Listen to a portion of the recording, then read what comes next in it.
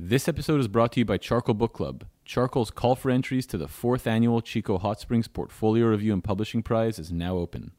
Submit your work through December 9th for a chance to be one of the 58 artists invited to spend the week in Montana with Alessandra Sanguinetti, Jim Goldberg, Vanessa Winship, Todd Heido, Awoyska Vandermolen, Raymond Meeks, and 15 of the most respected publishers and organizations in contemporary photography. Attending artists receive formal portfolio reviews by speakers and reviewers, artist lectures, panel discussions, peer reviews, and additional evening programming over the 7-day event. One grand prize winner will be awarded the Charcoal Publishing Prize and will be published and distributed worldwide by Charcoal Book Club. For more information and to apply, visit chicoreview.com. I'm Jordan Weitzman, and you're listening to Magic Hour. I remember the first time I met Patrice Aphrodite Helmar. It was around this time in 2017, and a friend asked if I wanted to go and check out the backyard biennial that she was putting on at her place in Ridgewood. A self-initiated curatorial effort, she showcased the work of emerging and established photographers alike. There was food and drinks, a slideshow going, and prints untraditionally arranged within the orange walls of her backyard. As we walked into her ground floor apartment, I remember her greeting and hugging us as if we were old friends. I remember we talked about Friedlander's nudes and E.J. Belloc's Storyville portraits at some point that night. But what stuck with me most was a kind of energy that she filled the room with. Patrice makes heartbreaking photos, lots of pictures of people, often in intimate settings. She's made lots of her work in bars, where she's also worked quite a bit. And she spent a lot of time shooting in New Orleans. She's exhibited work across the country. But she also gives so much back and has made such an important contribution to the photo community in New York. Aside from the Backyard Biennial, she teaches at Pratt and Fordham, and she's the founder of Marble Hill Camera Club. It's now held at the incredible Gautier Hall in Ridgewood, but she started it all in her living room. I was so curious about where all this initiative comes from. My graduate school experience was pretty tough. I mean, I went to an Ivy League institution, and I'm from a working class background, and it was so competitive, and it was such an expensive program. I mean, there was some funding, but there wasn't a lot of collaboration. There wasn't a feeling of like that folks were always supporting one another. So I felt really dissatisfied, and I felt like what I wanted in the world wasn't really here in New York. The galleries are so sort of stiff, and they're marketplaces, really. I mean, it's a luxury marketplace, so you can't really have a conversation there, nor is it really sort of encouraged, right? So it was like my first year out of school. I was renting this house in the Bronx, in Marble Hill, which is like 225 and Broadway. And this house was amazing. It had these 2 huge parlors, so there was a lot of room. And it was right around my birthday, and I just thought, I want to have an event in my living room. I'd been really involved in like punk rock and music as a younger person, and hosted a lot of like open mics when I worked in bars. And I just thought, like, what if it's sort of like a show and tell for photographers, a place that's separate from the institution, separate from the academy. Not that it's a non-critical environment, but a place for me to invite people that I want to hear speak about their work, and like a really intersectional group of people, not just like everybody's a star, you know what I mean, but people that are just starting out to people that have had shows at MoMA, or Guggenheim Fellows have shared their work at Camera Club, and I really like that idea that it's A mix. Intergenerational. Mm-hmm. Diverse and intergenerational. Yeah. Mm-hmm. And really my curatorial interest is based on my own personal interests, like, queer folks, people of color, female identifying people, trans folks. I mean, those are the voices that I want to hear. So is your desire to be an artist, was that a struggle within your family? Yeah. I mean, well, I think there's like a difference between a desire and just like being. Mm-hmm. I was an artist. I mean, it wasn't a choice. It was sort of this, it's almost like one of my heroes, Buddy Tabor, talked about the poet's curse, right? That it's, you just have a heightened sensitivity to the world around you, and there's not really anything you can do about it. I mean, you can try all kinds of things to deny that that's what you are, but you just have a certain proclivity. And yeah, I've had different jobs, but yeah, you can't really hide from it. Well, how did you get into it in the first place? Where did that interest start? I think really early. I think most artists work from a place of, not all, but some traumatic thing or something that isn't great. I mean, if we think about the artists that we really admire, think about the sort of lives that they've had. And so I always drew when I was a little kid. I remember in kindergarten drawing, like every single one of my classmates doing these funny little portraits. And I'd lost my grandmother when I was really young, who took care of me when I was about 2. And I'm from Alaska, which is a really tough place, so just experienced incredible amount of loss, like, early on in my life. So that's maybe a psychologist would say that's one reason somebody would have a sensitivity. You were born in Alaska? Yeah. And you lived there until you were 21? Until I was 18, and I went away to school in Oregon for my undergrad. Uh-huh. Yeah. I'm so curious about your upbringing. Yeah. It was pretty wild. I mean, my dad was a Vietnam vet. My mom is this incredible, she was a union organizer and really involved in labor rights. And her family, she has 8 brothers and sisters. They're Irish Catholic. My dad is Greek, so I'm really this mixed a product of a really, intercultural, strange marriage. And my dad was from the East Coast, so he was really an outsider. But eventually he ends up in Alaska, fell in love with my mom, who was really beautiful, 5'9". He was 5'4". So they kind of came together through photography, actually, because she'd done like a 2-year program or something like that. And they ended up buying a small camera store. He was really bad at business, but really great at like hanging out and talking to people. And so my first experience with photography in a real tactile way was like working in the store as a kid. He was selling used cameras, fixing used cameras, listening to jazz in the darkroom and smoking rolled cigarettes and pontificating on life. And just had a lot of great pals that came in there that were also photographers. And yeah. So that's when you started playing around with cameras and starting to take pictures? Yeah. I mean, I was put to work with a camera, because tourists would bring in a camera, and it was like, Americans, especially in those days before the iPhone, they really maybe only took their cameras out for special occasions like a birthday or a holiday or a vacation. And right. So, older tourists would bring their point and shoots into the store, and they'd really want to buy a new camera, and my dad would talk them out of it. He'd be like, let's change the battery, and I'm going to send my kid downtown and come back here in an hour, and I'll show you that your camera works just fine. So a sweetheart. He was a real sweet. Yeah, he was a sweetheart. And my mom was a sweetheart for putting up with all of the shenanigans, She was great.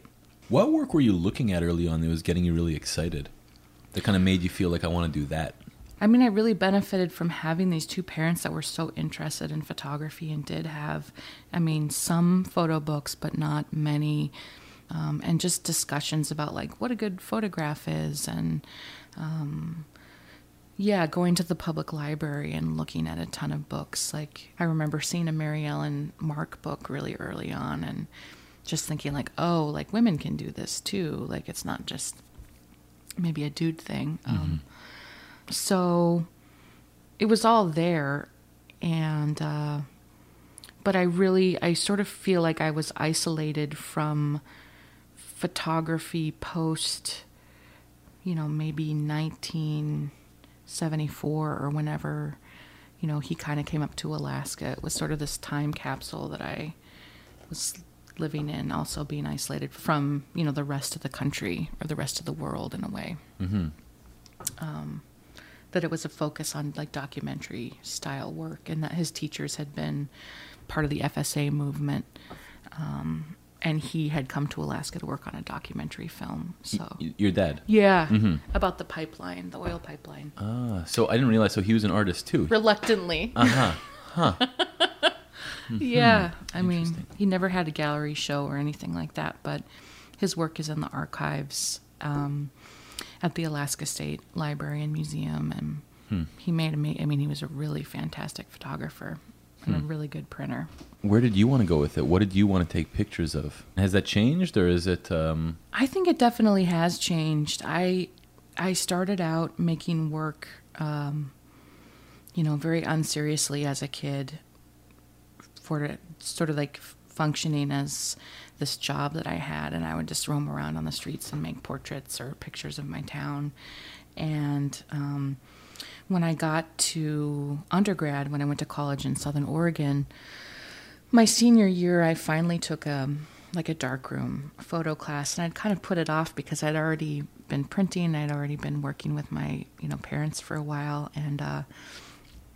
and right around that time, my dad was in the hospital, which was really intense. And that week we were supposed to be doing portraits. And so I brought my camera up to the hospital and shot like a couple rolls in the hospital room. And he ended up dying like that next day.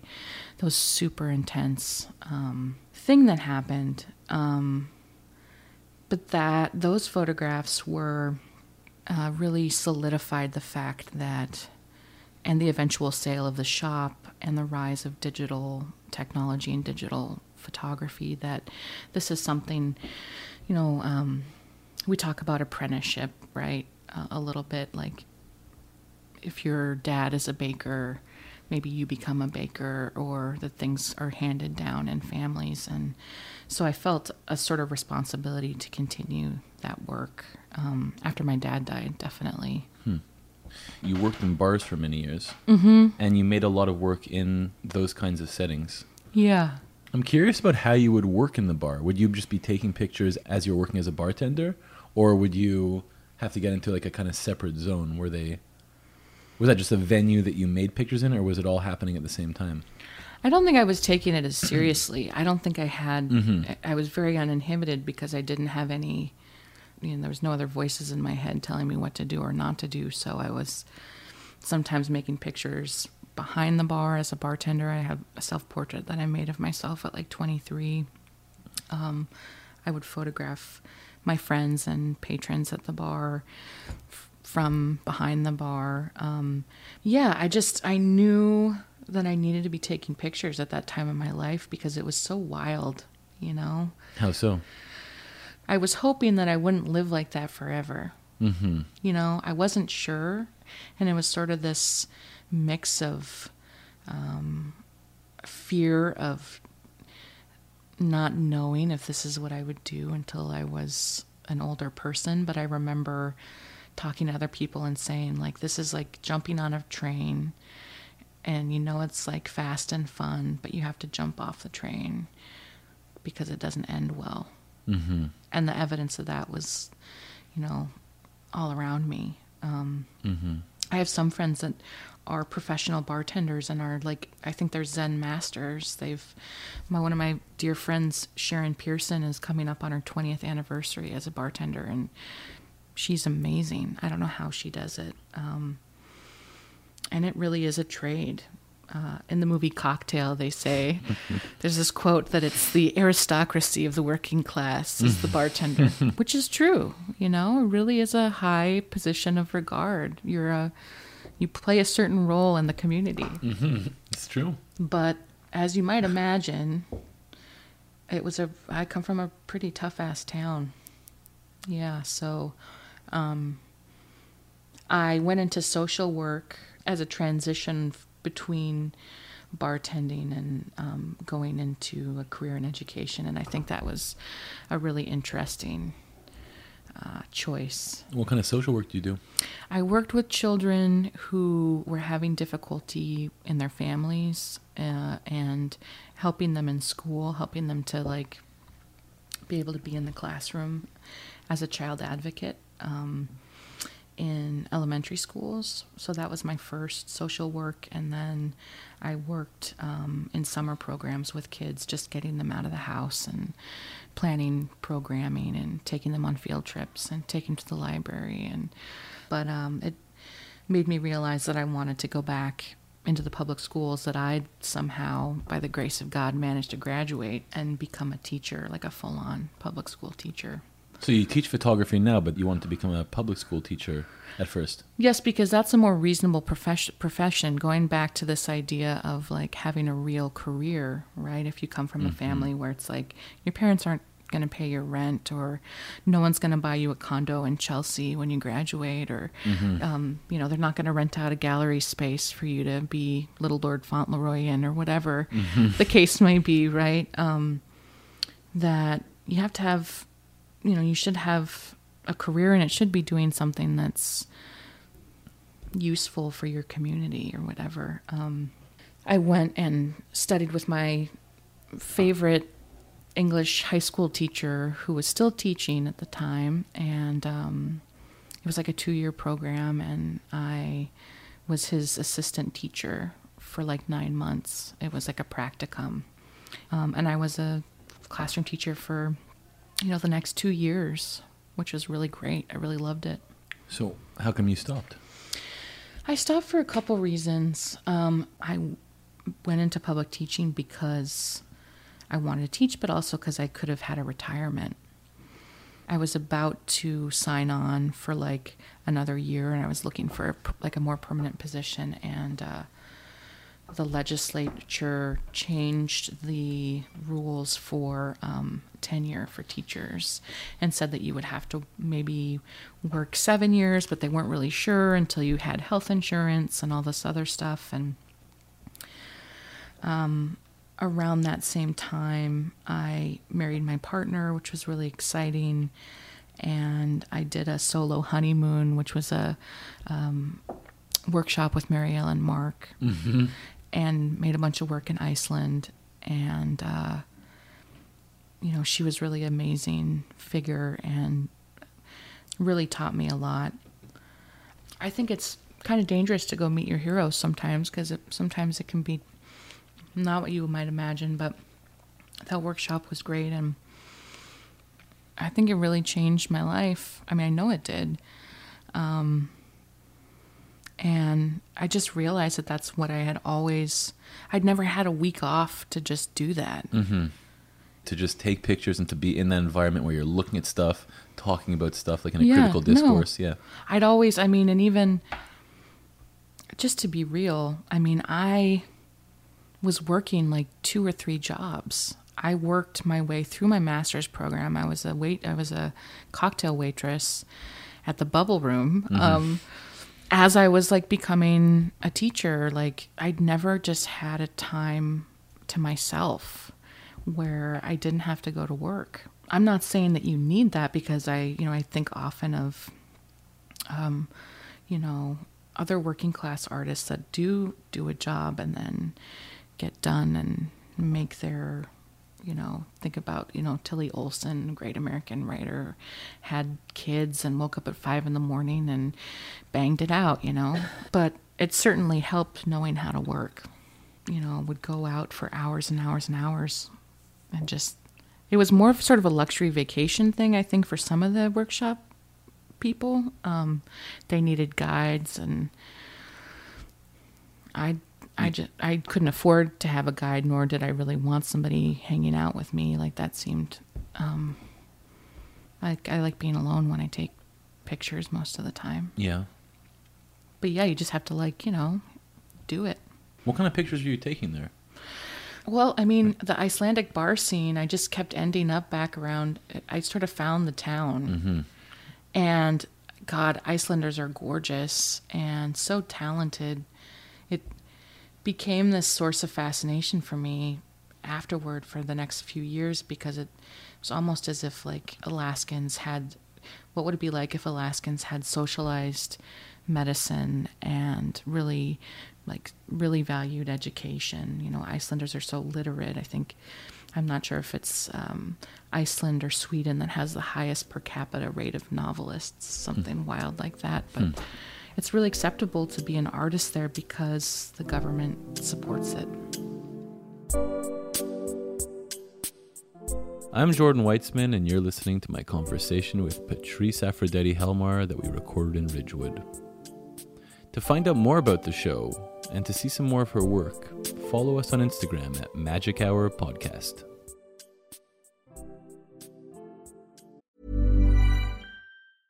I'm Sandra, and I'm just the professional your small business was looking for. But you didn't hire me because you didn't use LinkedIn Jobs. LinkedIn has professionals you can't find anywhere else, including those who aren't actively looking for a new job, but might be open to the perfect role, like me.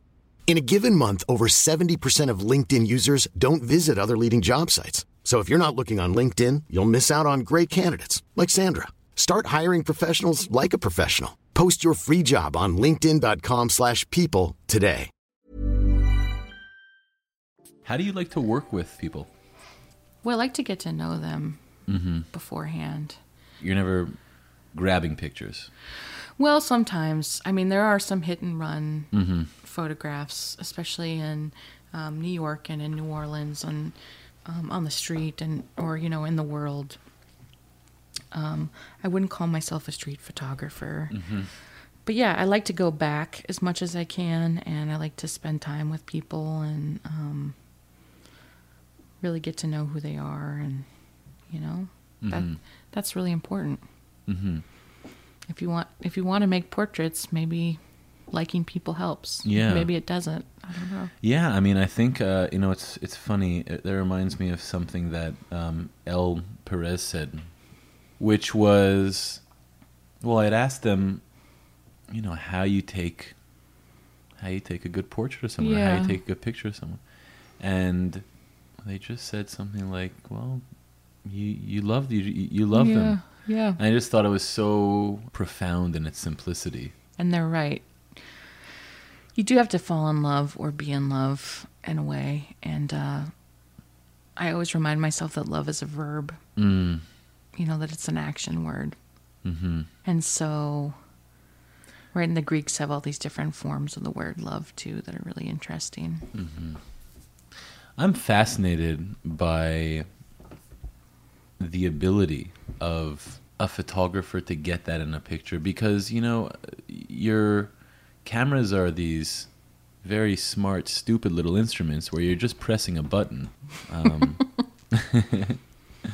How do you get that into a picture? I mean, it's there's a magic in it that I'm always really fascinated by.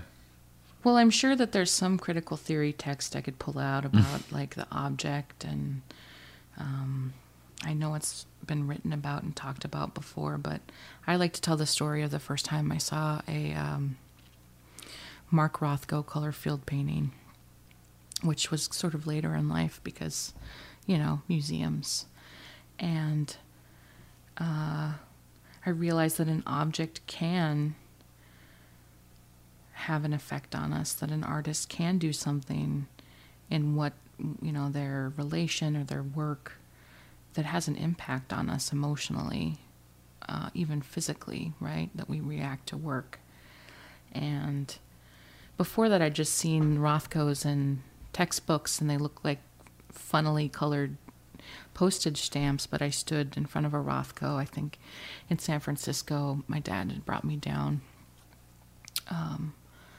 for a spring break one time when I was in school, because that's where he had gone to college. And I just, you get goosebumps and you feel things and you're like, what the hell is going on? Yeah, it's beautiful. So I don't know how you do that. I don't know how that works, that alchemy. But I know I'm delighted that it can happen and that I aspire to that sort of transference. And I hope that, that's everybody's hope, right? That what we're doing, that somebody else gets it, or somebody else has a feeling or is moved by it, and that it lasts longer than we do. And how it does actually happen, when you actually look at that picture, that thing that you made or that someone else made, and you kind of actually, you feel that. It's just, maybe one of the most inspiring things. Yeah, it's the best. Yeah. That's the dragon we keep chasing, you know? I want to ask you about your recent exhibition at Ortega y Gasset. It's called Feeling Good About Me. Mm-hmm. I'm curious to hear about it. Well, I really love the folks at OYG Projects. It's an artist-run space and mainly painters and some people working in sculpture. But there was a small budget which I used to buy some wood paneling, which is like ubiquitous in the homes that I grew up in and many of the bars that I also worked at, a varying degree. But we paneled pretty much the entire portion of the gallery of the installation. And because they didn't want us to really build a bar, we made like a symbolic bar out of an old shelf we found on the street, and I sanded it and painted it, and it looks more like a shelf, but it symbolizes the bar counter. Mm-hmm. And then found a really amazing mirror on Craigslist, which I have a bit of a problem with Craigslist in terms of how much I love it, from Staten Island. Went out there and got this incredible Italian mirror that had been in the house for like 2 generations and hung that as the barroom mirror. It was quite an installation. Also found a man that we found a man that refurbished jukeboxes from the 1950s. Mm-hmm. His name's Terrence Swords, and he's amazing. And he has a business called New York Jukebox, where he will rent jukeboxes for events and so on and so forth. But the website looked just so interesting that I really wanted to go meet this guy, because I didn't think I could afford to rent a jukebox for the length of the show. But I thought, let me go talk to this guy. I bet he's really, really cool. He has a shop in Crown Heights, and there's like all these jukeboxes in various states of repair, and he was like smoking a cigar and listening to records, and I was instantly just like, it reminded me of my dad's shop. It was great. There's people hanging out, from the neighborhood, and I think we talked for like an hour and a half or something just about music, and he kept putting in 45s. He's like, oh, listen to this. Like, you like music from New Orleans? Like, check out this. This is, so-and-so or whatever. And we came to an agreement, like he's interested in art, that he would be interested in helping me put together a jukebox of songs that I really love a lot, that means something to me. So this jukebox from, I'm sure I'll get the year wrong, 1950 something, that's just gorgeous, is installed in this exhibition with photographs from New Orleans and photographs from Alaska, and serves as the soundtrack with hand-picked 45s. Mm-hmm. How do you think about the edit of photos that you wanted to show? Well, I knew that I wanted to show some of the work from Alaska, this work the series that I've titled Dirty Old Town, that I'm still working on, that's all made with 4x5. But I didn't want it to be all that, because I've also been working in the South and Louisiana and Texas and all over the place for the last few years. And so I chose, I think it's about 10 photos from Alaska, and then there are, I want to say, 6 smaller prints from New Orleans. There's one from Paris. There's one from Juneau that sort of sit installed up against the mirror. And those are all portraits of women or female identifying people. And I was really thinking about my experiences going back home. I was thinking about, I'd read this essay with a class by Judith Butler, which is called Politics, Mourning, and Violence, I think. And there's this really incredible passage in the essay where she talks about, when there's something traumatic that draws us away from our home, going back can be really complicated. And of course, Thomas Wolfe writes about this too, that you can't really go home. And there's all these ideas about what it means to go home. But I'd made these photographs like 15 years after I'd been a bartender, a really young woman. But thinking about those feelings that I had, dealing with the loss of a parent and dealing with really not having money and having to support myself and being in a really difficult environment, and just going back to these old haunts, these old bars. And I still had access to them. I've still been in them. I'm still like, the bartenders around town, many of them are my dear friends, and going back to that idea of like making work about what that's what I had access to. And it's such a hard thing to get into in the first place. You really have to prove yourself as a person to become a bartender, that you're trustworthy, in that sort of demi-monde, that I knew that there are pictures that I wanted to make. Do you feel the same way about being a photographer in that sense? You have to prove yourself? I think so. I think it's a lot different. I think there's different stakes, Being a bartender is, you listen to people, you help people find jobs, you maybe help people find a house to live in or childcare, and you're also getting people drunk, by the way, right? That's another part of it. And, you have to be sort of trustworthy. People have to know that you're not going to go around town with what they've told you, or that if they come in with somebody that's not their person, that, What do you think makes an interesting picture? What are you after? And I'm not always after the same thing, right? There's a lot of improvisation and chance and luck. I think luck is something that maybe we don't talk enough about as photographers, that I'm not somebody that maybe meticulously plans things, but I'm ready, right? Like, I have my gear. I know how many rolls of film I have. I give myself my working hours. And I don't, wait for the muse or whatever. You just go out and do it. Yeah. I think when you come from a background where you're used to having a shift, you can just have a shift of making photographs and approach it from a similar way. Right. Do you feel that when you're out taking pictures that you kind of know it when you see it, or you need to discover that thing that is of interest by doing it? Both. I like to think about Helen Levitt, and one of my mentors talks about how she had a second sight, that she sort of knew that something was about to happen, that there was a sense that something was about to unfold, and so that she was ready to take a picture. She didn't shoot a lot. There's a BBC interview with her where she said she decided early on that she wouldn't make bad pictures. I'm not Helen Levitt. I mean, I make a lot of bad pictures and I have to fail over and over again.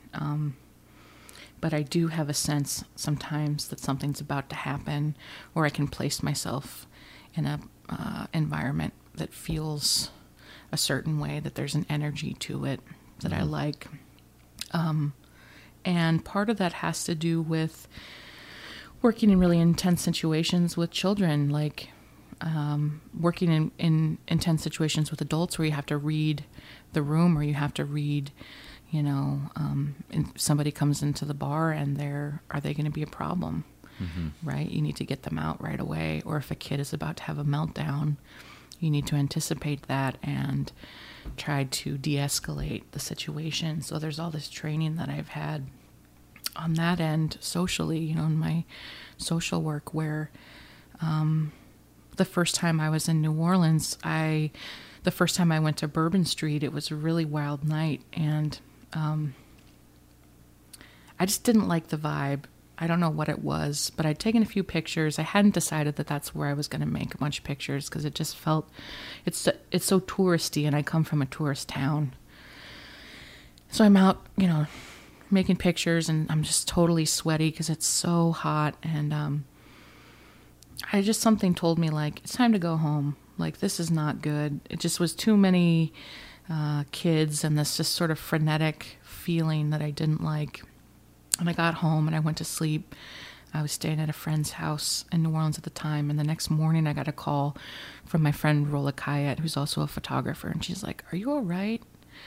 I was like, "Yeah, I'm fine." She's like, "Oh, did you see the news? Did you look at Twitter this morning?" And I guess there'd been a shooting that happened no less than 10 minutes after I'd left Bourbon Street. Like, wow.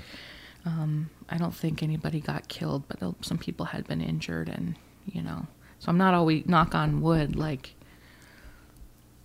you can't predict that, you can't know that, but if you pay attention to the world around you and your surroundings, like, hopefully you have the sense to trust your gut and get out of a place, too, if it's not good. And I've always, that's all we really have. Mm-hmm. Gut. Is our gut feelings about things. Yeah. Yeah, and in terms of what I'm looking for, what am I afraid of? What do I desire? What do I think is beautiful? I'm looking for couples sometimes. I love it, public displays of affection. I like it when people have fights, Mm-hmm. I'm looking for dramatic potential. Mm-hmm. It's what one of my great photography teachers talked about, the dramatic potential. How can you make something more exciting? How can you frame something? Where are you and who are you? And Ouija made those photos because he was Ouija. Helen Levitt made those photos because she was Helen Levitt. Like, yeah. Yeah. So how do you make those pictures who are you, or that are you? Yeah. You have to be honest about what you desire and what you care about, and sometimes that means feeling a lot of anxiety or being in situations that are not comfortable. And yeah, it might mean you don't have a very conventional life. Mm-hmm. Well, that goes without saying. Yeah. Most photographers don't have very conventional lives. Exactly. It's been a real pleasure talking. I'm a real crowd pleaser, Thanks, Jordan. I wish we could have done it in the backyard. It's so much nicer out there. Let's go out there and maybe try and take some pictures. Yeah, that sounds good. All right. Thanks a lot. Thanks, Jordan. That was my conversation with Patrice Aphrodite Helmar that we recorded in Ridgewood. This episode was produced by me, Jordan Weitzman, and was edited by Crystal Duhame. Original music in this episode by Adam Feingold. To find out more about the show, visit us at magichourpodcast.org and follow us on Instagram at magichourpodcast. Thanks for tuning in, and see you next time.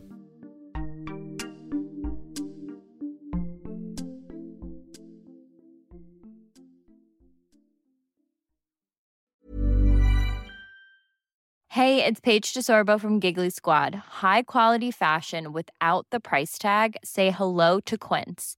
I'm snagging high-end essentials like cozy cashmere sweaters, sleek leather jackets, fine jewelry, and so much more. With Quince being 50 to 80% less than similar brands. And they partner with factories that prioritize safe, ethical, and responsible manufacturing. I love that. Luxury quality within reach. Go to quince.com/style to get free shipping and 365-day returns on your next order. Quince.com/style.